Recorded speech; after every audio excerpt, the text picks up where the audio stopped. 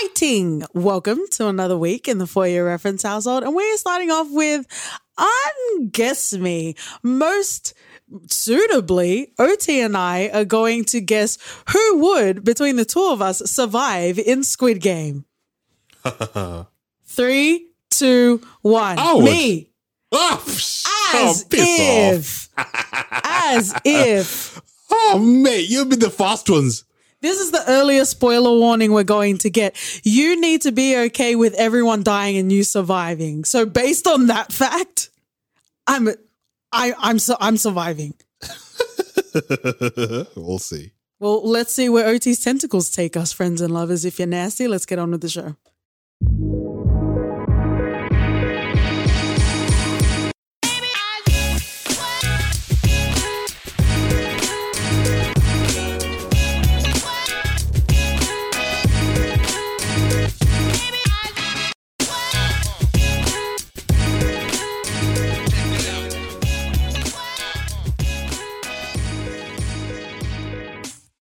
Annyeonghaseyo. Welcome back to the For Your Reference podcast. You got your host, Katie. And OT. Lay back and succumb to the tightening tentacles of social structures, one-dimensional foreigners, and edging without completion. Meet us at the designated location with Netflix's series Squid Game this week. Mm-hmm. The edgelord of all the edgelords, audibly encaptured on this podcast, OT. Oh, wow. Welcome, friends and lovers. We dabble in the Korean K-drama film sphere of it all. And we want to say 감사합니다, friends and lovers. Thank you for joining us on this journey. If you have watched maybe the first couple of episodes and you're super nasty and you want to get spoiled in your splooshy places, you are most welcome, and we wish we were where you were and not at the end. Isn't that a spoiler in itself? Well, we gave the spoiler warning very early because I had to, lay out that I would win in Squid Game. Oh, wow. General stats and information: created, written, directed by Hwang Dong-hyuk, released in September of 2021 on Netflix. Cast, we have Lee Jung-jae, Park Hae-soo, as well as Oh Young-soo. Oh, this cast. If you have watched more than a Parasite, you will be familiar with a lot of, especially the veteran actors in this show. But nevertheless, it is a super fun time. Grab a beverage, friends and lovers. Hopefully, if you're drinking wine like the Huenkers in the For Your Reference household, your wine has more body and more depth than the ending of this series. I said ending of this series, but I'm almost certain there's going to be a season 2. Let's get into first impressions, OT. We do love the moral quandary of it all. We do love the escape room of it all. We do love the social commentary of it all. And we do love Korean written and directed and produced of it all. Did this somehow become a circle in that tasty Venn diagram? Is it as stacked as I am? Oh, it tried creeping in, though. It tried. I think the first thing I heard about this was its comparison to Alice in Borderland. And anyone that says that, I was fully hooked in. I was like, yes, let's give it a go. I am ready to be blown. And it started off quite well. I was intrigued. I was like, yes, this is good writing. I love the pacing. I love the characters. And I thought it was going to be a solid story that you can't really mess up. Yeah. I know this is first impressions, but like towards the end of it, that feeling started slowly dying off just because I felt like they were trying to write for a second season. Yeah. Rather than trying to just do what's best for the story there and then. Mm-hmm. And reaching the end, I just felt that a lot of things, like 3 episodes to the end, I think even 4 episodes till the end, I was like, okay, this thing is starting to wane a bit. Yeah. I try to remain positive and I try to keep myself in that sort of psyche. Mm-hmm. But it just lost me. And I think a lot of the time up until then, I was like, yeah, this is just as good as Alice in Borderland until it wasn't. Ooh. But that was very and as OT was saying, the reason why we came across this show is not because it was released and it was everywhere, but because Alice in Borderland was trending, and it was trending because people were watching Squid Game. So that's by association. And friends and lovers, we do have a very tantalizing, multi-dimensional discussion on Alice in Borderland. So be sure to go and check out the show, and then also listen to the episode if you haven't already. This is most frustrating, and we talk a lot about this in, our podcast. I get more frustrated where there is a promise, there is an inkling, there is a murmuring of high quality. And that's what we got, I would say, at least in the first 3 episodes of this series. If it starts shit and it ends shit, it's all shit, right? But how dare you give me something that felt so fresh and felt so new, an addition to the tapestry of this sort of genre, and not deliver? I think that's more egregious and that's more unforgivable. And unfortunately, that's where we landed.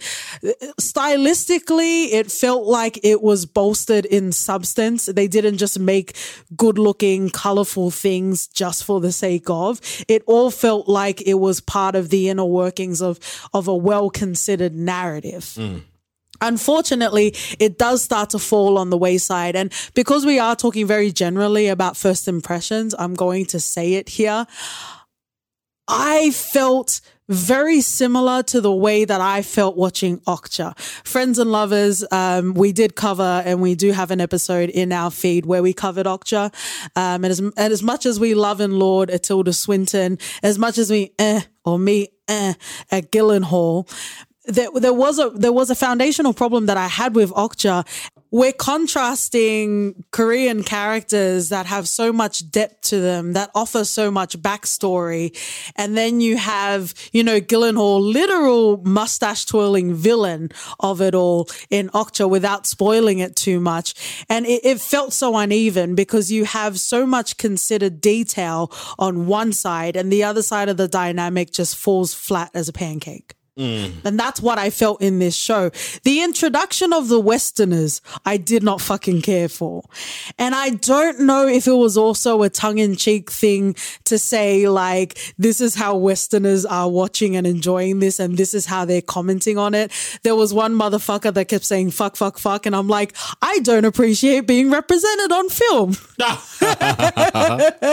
Like, I just didn't care for it. There was really no dimension, and obviously we'll get to it later on in our discussion, but just generally the dynamics between, the Korean characters and then the Westerners, or even like Abdul, for example, non-Korean characters, it wasn't written as if these characters were lived in.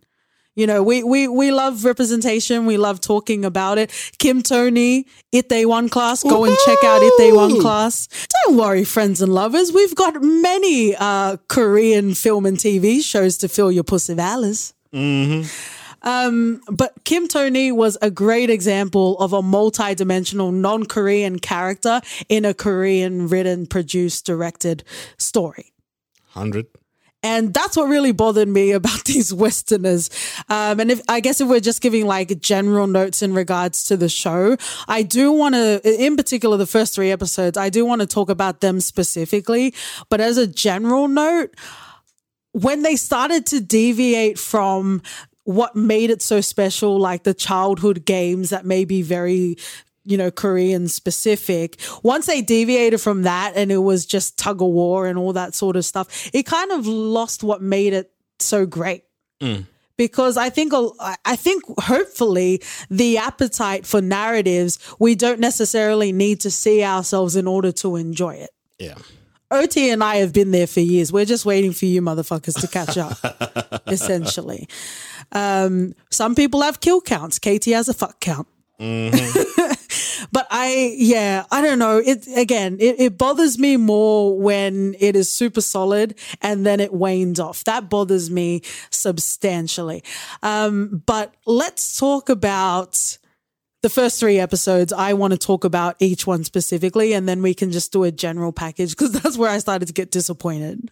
So let's talk about the first episode. It's called Red Light, Green Light. We're also introduced to Jihan as well. He's kind of, I guess, if we were to have a protagonist in this show, he is the protagonist for this show. He's presented as a good for nothing sort of guy. It takes longer than you would normally anticipate for us to find out he has a kid. And much as he tries, it's kind of got into the scenario where the kid had to grow up to realize that, you know, she had to make excuses for her dad and that sort of thing. So, you know, but he was lovable. There was nothing malicious about him. He was just a bit useless. Right. So we're introduced to him, and we're also introduced to the world, which is very interesting.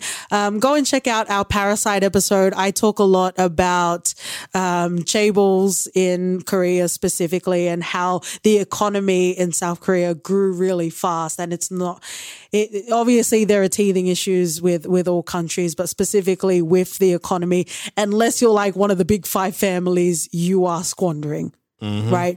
So, you know, people without any fault of their own can stumble into, you know, debt they can never be able to pay within their lifetime, within their kids' lifetime. So it sets up a very tangible, a very believable, and a very resonating sort of, you know, premise. Like they were put into a situation where you can't even live your life. You've got debt collectors coming to you, coming to your mother when you run away. Like there's no way of trying to live a life. You're stacking loans on top of loans on top of loans. So I think it does very well, even for those that aren't, pull my glasses up, learned, to know the contextual nature of the economy. It gives enough for us to want to care about Jihan specifically, right? So how did you feel about, at least in the point in time in the first episode, how did you feel about the setup of Squid Game? I enjoyed it. I think it was slower for me to like Jihan because I thought he was a good for nothing sort of guy. Yeah. I think we're introduced to him being very rude to the mother, and I was like, who is this guy? Surely this is not the protagonist. I don't know if rude's the word. Immature. Like a teenager. To me, it came off as rude, and I just didn't like it. I think a lot of the way he talked to her, he felt very entitled and spoiled. You know, spoiled is definitely the word, yeah. And it took some warming up to do until you realize his whole story. Then you can start buying in on him as a character. You know, then we start caring about him. Then we start rooting for him. Yeah. You know, I think one of the scenes for me was when he was celebrating the birthday. He was taking the daughter. He wanted to take the daughter out for fried chicken, you know, and then he loses the money. And all those missteps, you start feeling sorry for the guy. Yeah. And then you meet the daughter and you realize the dynamic. Yeah. Like the daughter's there to make the dad not feel sorry or guilty or, you know, and that hurt me. I was like, I felt sorry. I was like, geez. Like, you know, for non-parents, like, are you being parents if your kid has to edit how they're feeling because they know that you feel a way about something? Yeah. That's not fair. It's not. And the fact that she knew that saying that they were going to America was going to be a problem, that's a Coming to America sequel I would like to see. Or even she didn't enjoy the steak too much and she loves the sausages more. Like, yeah. You know, it's not right. It's not right and it's not fair. And Jihan definitely, he definitely challenged whether you wanted to care about him or not. I like the way that the show started off and how it all was very mysterious and we didn't know what we were going to get into. Well, what I also really appreciated was when all of the contestants, shall we call them? When all of the contestants got to the actual arena, all of the rules were set up for them. They were told many times, if you don't want to participate, if you don't want to be here, that's on you. right? So I like how there's a sense of personal responsibility. And there's also talks of, you know, like obviously people are like, oh, I can't do this. Why am I here? And then the money, the visual promise of the money and the piggy bank filling up, right? Because you have your morals in your cojones, right? Yeah. And you hold on to them until you see the money. Yeah, I think the surprising bit was when they did decide to leave in that first episode is that they had already seen the money and we still had one person, you know, it was pretty close. Yeah. But just by a slither, they managed to get out. Yeah. You know, but the quandary was, how good was your life out there anyway? It goes back to the same step that you were in. People are still following up with you. And we kind of see that with Sung-woo's character as well. And I have a lot to say about Sung-woo, but we'll come to him in a second. But I love the idea that it wasn't as if they were under a guise like Cube, for example. They knew what they were getting into. They were wholly conscious. Not to say that it doesn't make it less scary, but they knew what they were getting into. And this is what I really loved, because when we got to episode 2, I was saying the fact that they got kicked out of the game, we would have to wait season 2 for other shows to get to that point in the story. And I was loving it. I was lauding it. I was applauding this show. And then it fucking fell off the rails. But let's just stay in the happy times where we are.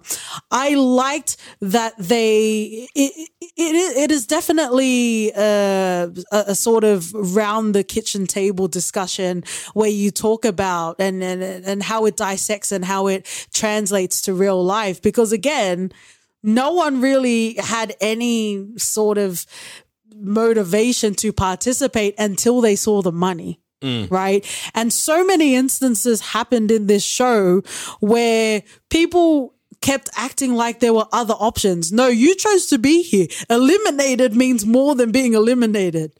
You're gone. Yeah. Like, you were Crossroads, Bone Thugs and Harmony. You're gone, mate. You're not coming back. But I really love the way that this show was set up. But let's get into the first game that we see in the first episode, Red Light, Green Light. I would like to ask, because I feel like that's what we call it in Australia, at least in my parts, around my way. Kenya, do you have a variation of this game? Yeah, we call it Stopu. Like, Stopu right there. Yeah. Oh, OT, our anime character. Yeah, it was interesting seeing like them realize just what eliminate meant, and slowly coming to terms with the game. We saw at least a couple of guys it was quite a lot. Yeah, getting killed because they were starting to run back once they realized. I feel like you'd be one of those. Me? Yeah. That's why he's saying I wouldn't survive. Yep. All right. I enjoyed it. And I think seeing Jihan sort of struggle with it up until the very end, it was quite... He took way too long. Yeah. Can we just say... Mate, get on it. Yeah. Ride it and snap it off. Pretty much. Go and check out our Key and Peele episode. He had to be saved by Abdul. Yeah. Oh, man. Yeah, and on this podcast, like I specifically talk a lot about characters that take too long to accept their world via Huey from The Boys. And Jihan was definitely getting there. Yeah. He was taking way too long. I think it took him like 3-4 sets of running for him to realize that, like, you're gonna die, dude. Like, if you first of all, you need to move, and second of all, you need to move fast enough so you get there before the timer runs out. Yeah. I like the setup of it. That doll was very creepy. Apparently there's a replica of it in the Philippines. Oh. Yeah, so stay away, kids. But I liked how they set it up. It was a bit more accessible because I think all around the world there's some sort of variation of red light, green light. And it was also to temper the waters of what Squid Game was. and how ruthless it was. And we did speak a lot about the aesthetic, because a lot of the time when you have these devious sort of things, like horror movies, right? Usually horror movies are like set in the nighttime, even with Michael Myers taking 1,000 steps to get to you. Yeah. So like usually with these dark sort of tones, you know, the imagery and the aesthetic reflect that. This show was very colorful. Oh, definitely Zack Snyder did not get any influence at all from this. Yeah, this is more the James Gunn, the Suicide Squad, polka dot fantasy. But yeah, I really liked it. I thought it was very effective in the way that it primed us, if you're nasty, to get us all the way into this show. The second episode, as we're mentioning, was them going back to real life. Jihan, it was very predictable that he would be the one to go to police. Yeah. But also very predictably, no one believed him. Because, to be fair, once you spill out the whole story, no one would believe you. Yeah. It just sounded so far-fetched. Yeah. And that's where we're introduced to John Ho as well. And he's the police officer. He had a modern day phone, but I have my predictions that he had the battery of a Nokia 3310. That phone stayed on, I think, how many days was he there? Yeah. Because we saw him go to sleep a couple of times. And he had the brightness at 100%. There's no power saving mode on that shit either. No. Not at all. But he infiltrated himself into the camps very, very stealthily. He did it very well, even though you would think the driver would be able to count how many bodies were in the van. Man, you've picked up, 3-4 guys. Yeah. And then there's one person sitting in the middle who was never there. But you think, maybe I was just paying attention. Ridiculous. Especially because we see the consequences and repercussions of everyone, including the guards, who we come to find are champions of previous years. They get penalized as well as getting eliminated as well. So in such a strict, secretive place, it makes no sense that they had. But I guess that's what the, kids call a plot hole. But again, like the title is called Hell, and it's them going back to normal life. They're resetting the game. I don't know. Maybe I'm a vengeful game master. If you voted that you didn't want to come back, I wouldn't give you the opportunity to come back. But everyone had the opportunity to come back. You know what I loved about the game is the spirit of this apparent sort of fairness, as if, we're just doing what, you've agreed to. We're sticking to the rules. We're making it as fair as possible. Yeah. And I'm like, cool. At the end of the day, you're still killing people. It's crazy. Yeah, but within the realms of the show, it's kind of a victimless crime because these are people that are being chased for debt. And I think they named the episode quite well. Hell, real life, man, can be really hard. Yeah. Sometimes you think trying to gain a couple of $1 million just by trying to stay alive is way worse than living an ordinary, mundane life day to day. Ugh. Live, laugh, squid. Let's go to episode 3.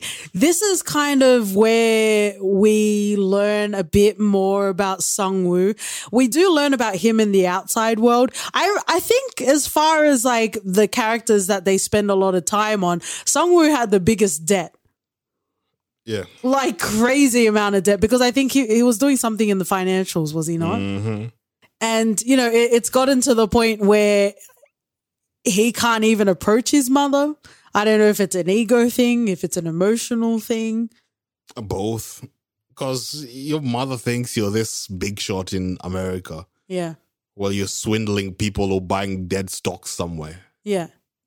being in serious debt, cops looking for you. Yeah. There's no way he was ever going back to the family or the mother, sorry. Not gonna happen. I don't need Margot Robbie in a tub. I just need OT with some headphones and a mic. You've not seen Margot Robbie up close then. Where have your peepers landed? Oh my. But talking about Sungwoo, it gave us enough to understand why he was so laser focused and why he was so determined to win the game. Where my foundational qualms come with Sungwoo was him. He wasn't going out of his way to pretend that he was a good person, but he also kept a veneer about him because obviously it was going to mean that they were going to pool resources and that sort of thing. But I didn't like that he led people to believe that he was going to be there for them. Yeah. He might not have explicitly said it, but when you're part of an alliance, that's what that means. And he willfully went out of his way to sacrifice everybody. Hence in the name, mate. Yeah, but then, and I think Abdul is part of, we'll get to that particular instance. But that's what bothered me about Sungwoo because very, very clearly I have outlined many, many times with Trimagasi precision that I actually like these sort of characters in these sort of moral quandary, social commentary sort of narratives, right? I appreciate it because hard decisions need to be made, right? And Sungwoo would be the one to make those hard decisions. I just didn't like that he was acting like he was friends with them. Yeah.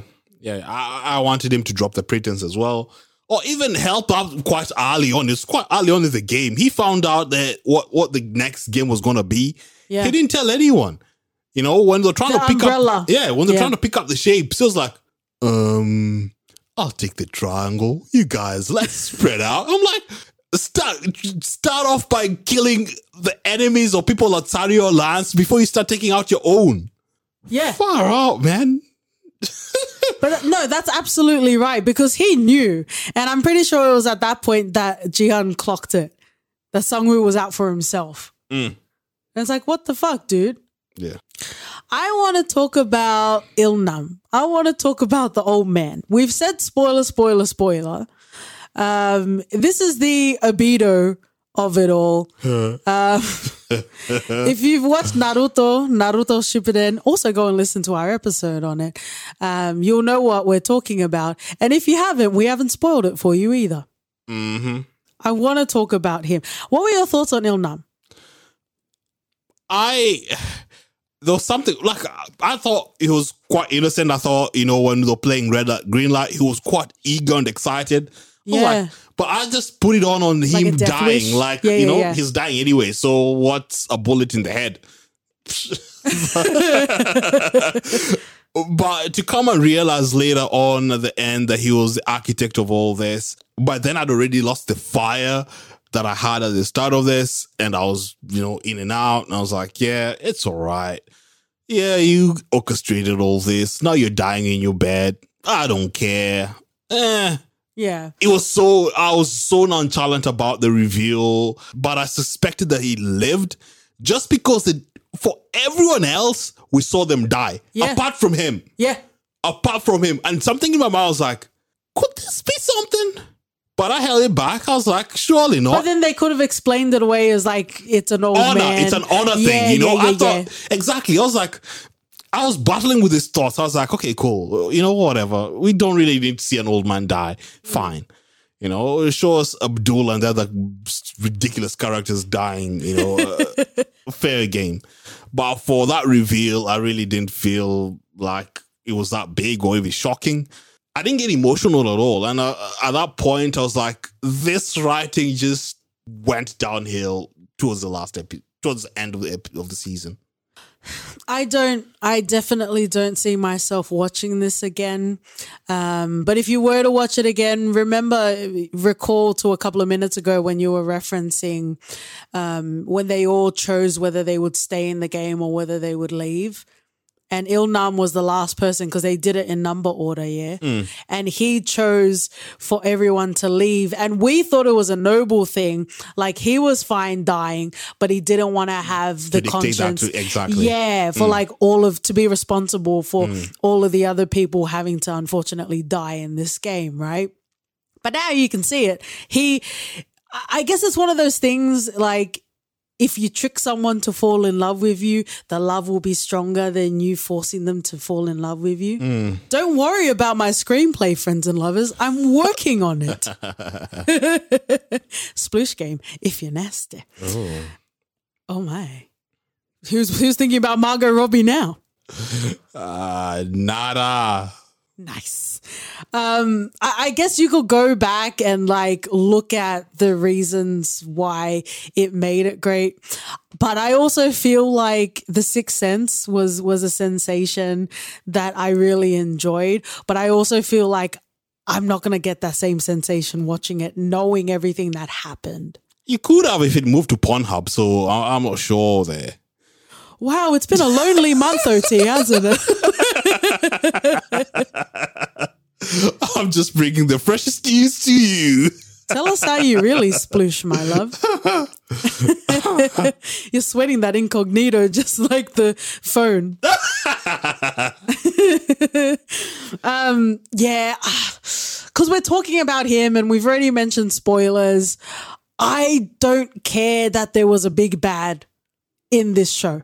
I thought, at least from what we were introduced to in the first couple of episodes, I felt like the foundation was laid and it was strong enough to enjoy the game as itself. Yeah. I don't think we needed to take a step back and see the investors, the horny investing of the game and betting on the players. Like, I feel like it could have been done well. Not well, but we've seen it in Escape Room and the Escape Room Tournament of Champions, the poor man's Hunger Games Tournament of the Champions. So I don't know.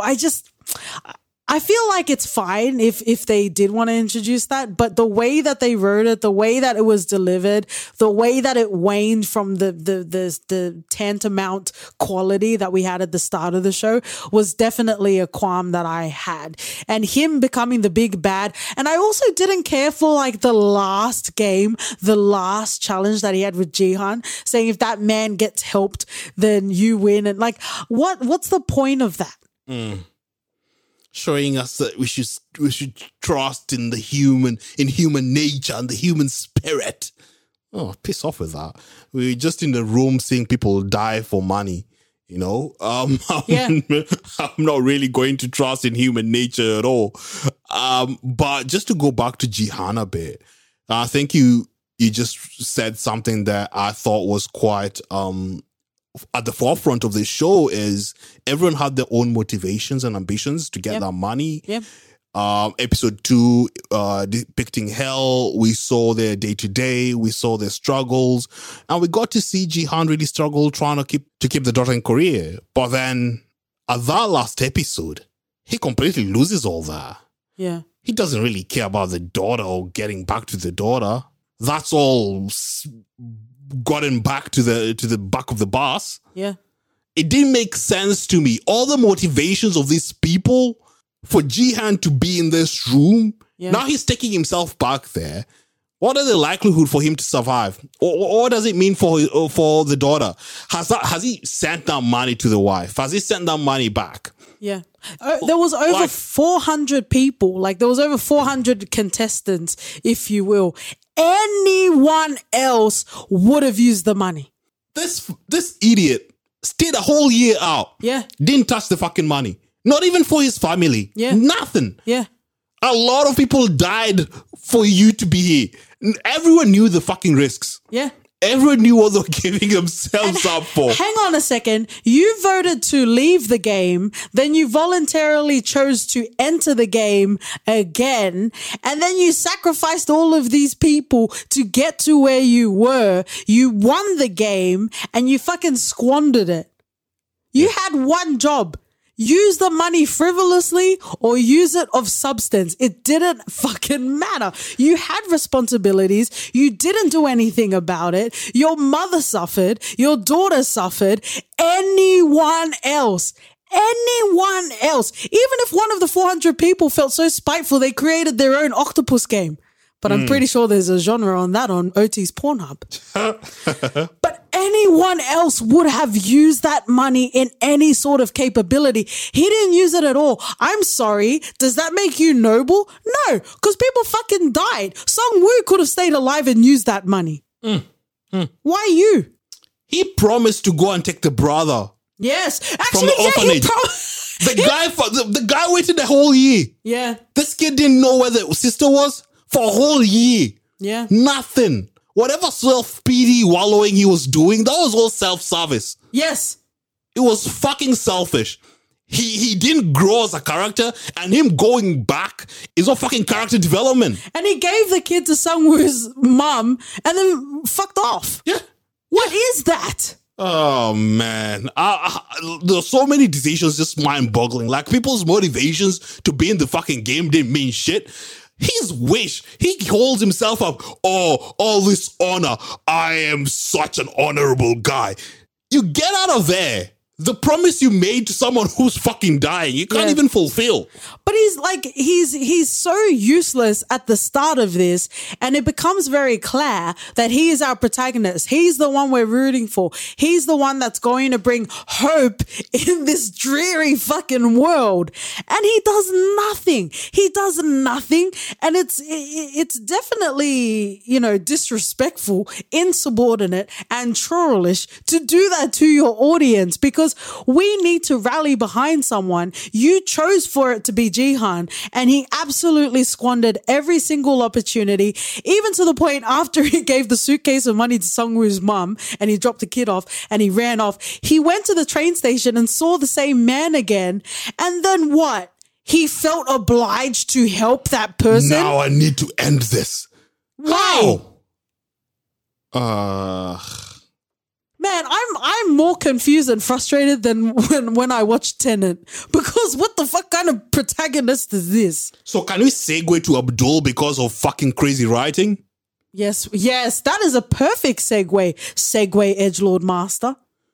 Abdul has a wife and a kid. Yes. We see he does everything for them. And can we agree this is the writing? This is not the character. He bloody walked. He shoved his boss, took the money, bloodied money, and went to the wife. All because he needed a chance to provide for his family. Yeah. This guy, he's gone heaven and fucking earth to do everything he could for the betterment of his family. Yeah.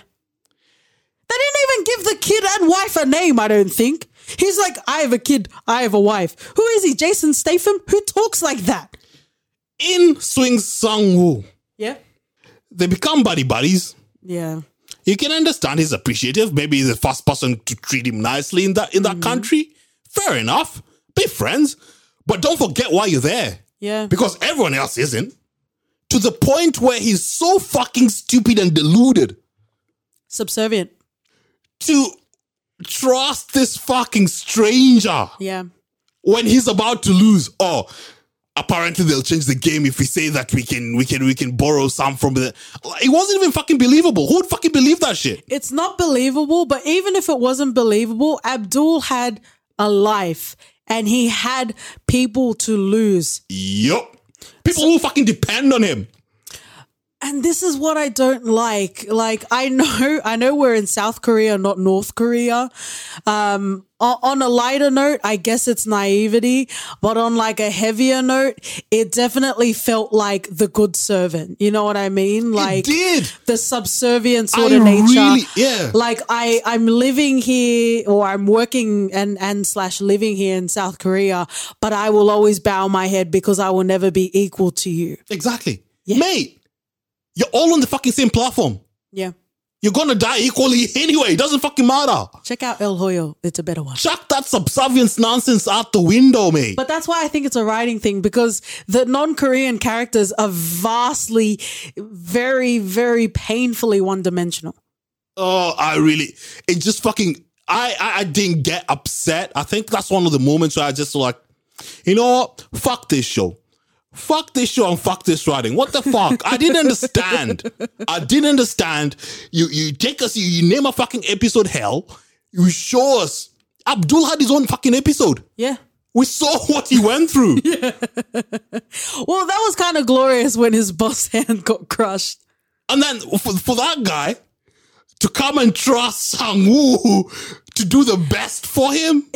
I guess it's kind of the equivalent like when you're a kid, and specifically if you're a little girl and you watch like Disney princess movies and you think that's what your life's going to be. That's the level of naivety that Abdul had. And I don't understand how a whole adult with a whole wife and kid would navigate and would move that way.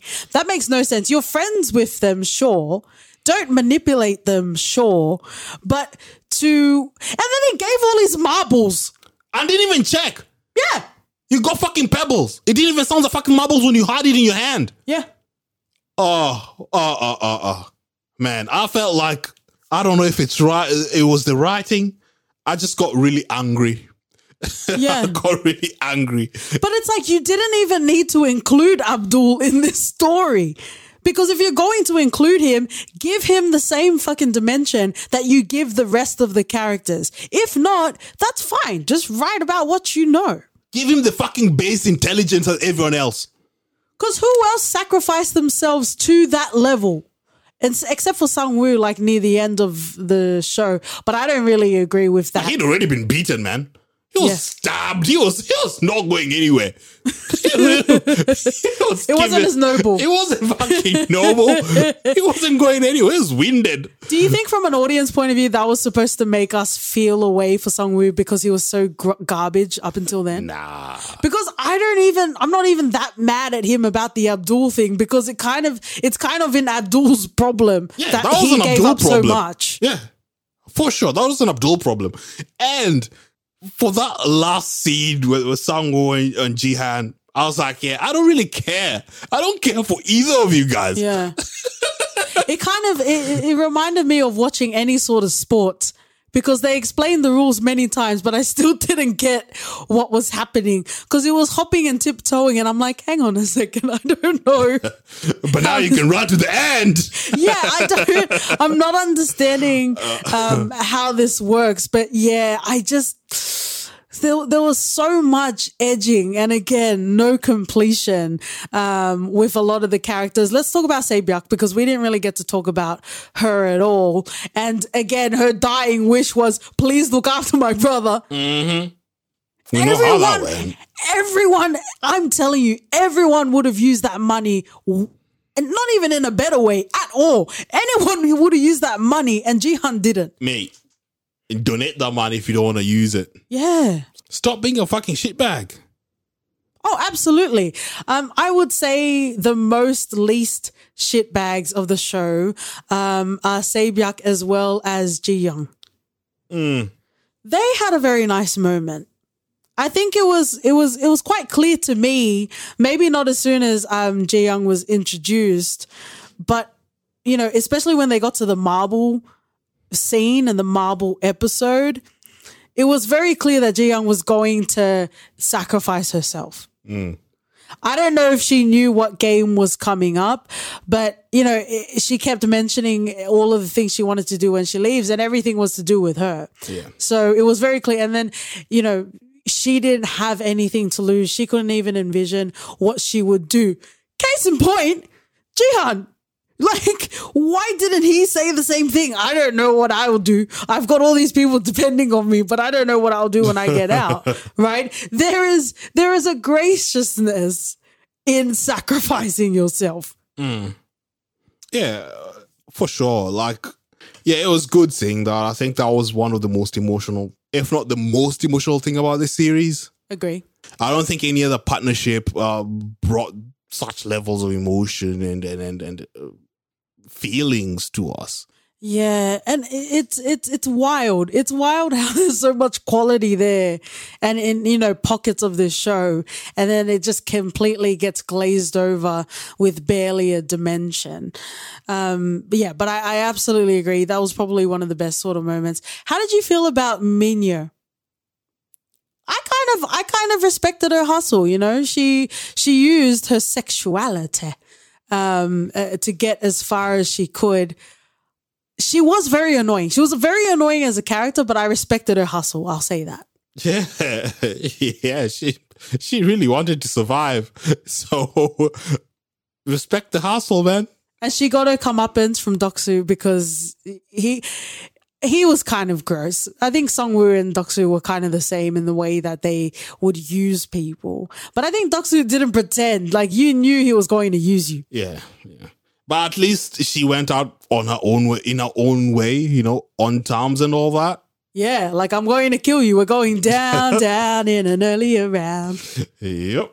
All right, let's finish off with two more characters. I want to talk about Junho, not his phone. We've addressed that already. And the front man, as he's referred to.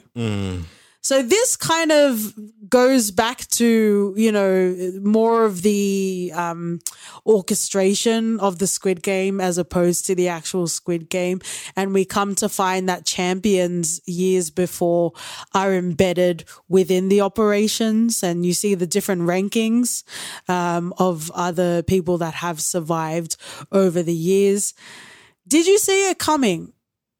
And did you care? The front man was his brother that he's been searching for. I saw it coming because he was killing people indiscriminately until he was the cop and he couldn't shoot. It was like, okay, mate, that's your brother. Especially when they found that body wash up on shore and he saw the ID was his brother, but he knew that wasn't his brother. Yeah, and then his next command is, find him, but don't kill him. Bring him to me alive. I'm like, yeah, sure, he's your brother. I think that would have been pretty cool, especially when Junho was like rifling through the archives and trying to piece it together. I thought that was quite interesting. I don't think it was executed quite well, or maybe it got to the point where the quality dipped so much that we stopped caring. There was also a scenario where we come across the doctor and he helps harvest the organs. And then there's talk of someone with one kidney, thank you. With one kidney, and they're trying to figure out, you know, whether it was the brother or not. And then we find out at gunpoint by one of the guards that it was actually a woman. And then we find out that they assaulted the woman. And then us as the audience are trying to reconcile if that really is your brother. Do we even want him to be found? Like, do we want to save him? Shitbag, as OT referred to earlier. Like, I think that could have been quite interesting. I personally don't care for the twists and the gotchas. Like, I don't personally care about that in stories, but I feel like it could have been done in a way that we might have gotten a little titillating chuckle out of. Agreed. There was nothing titillating about the reveal. I think it was quite obvious that they had a relationship of some sort. Final thoughts, wrapping up. The only other thing that I would say that was frustrating about this show is they try to allude to the salaciousness and the nasty, deplorable depravity and sex that the Westerners were indulging in. Like, it wasn't enough to gamble on actual human lives, but they wanted to use them as meat trays and places to shove things. And you kind of see that when they're in their little velvet sex dungeon and you've got those women that are painted and they're all around. But they never really followed through with it, which was a bit interesting to me because they're all in their velvet robes, and it's quite clear that that's what they're trying to portray. But even when we got to the scene where, you know, one of the investors is trying to take advantage of Junho, like, it didn't feel like, it just felt like they were trying to be edgy without the edge. It's like trying to watch Family Guy and then South Park, and you realize the literal edge, right? So I think that was a bit bothersome to me. But again, I think it's a lot of the writing. I think the acting was actually quite good in the show. The aesthetics were quite good in the show, but there's that finesse, I think, that nuance that was missing in the penmanship to really drive this show home. I think my parting bit will be, I didn't really care for Jihan's red hair, man. What the fuck was that? Yeah. How do you do, fellow kids? Pretty much. That was energy. OT, I've seen your Ed Hardy online orders, okay? Oh, but I absolutely agree. Thank you so much, friends and lovers, for tuning in another week in the For Your Reference podcast. This will be very interesting. If you're new to the For Your Reference podcast, you might not be aware, but we don't talk about numerical ratings in our episodes. We save that for Christmas. So I do wonder, after we've had a couple of weeks and months to relax from this show, whether that influences how we're going to rate it at the end of the year. Maybe so. Time, there's nothing kinder than time. Live, laugh, OT, apparently. Mm. All right, we're going to finish off in a segment we call For Your Reference. OT. If you want to see this concept done properly, good writing, good characters, with a promising season 2 to boot, then there's nothing better than Alice in Borderland. Oh, look at you, OT. Mm-hmm. And I will forever reference El Hoyo. Your Trimagasi mate, eh? Trimagasi, indeed. If you would like to hear more about my razor sharp commentary on Twitter and Instagram, we're at For Your F1. Write us an email at hello@f1podcast.com. We're also on hashtag Justice for Abdul podcast if you'd like to leave a rating and review. And we'll see you guys next week. See ya. Bye.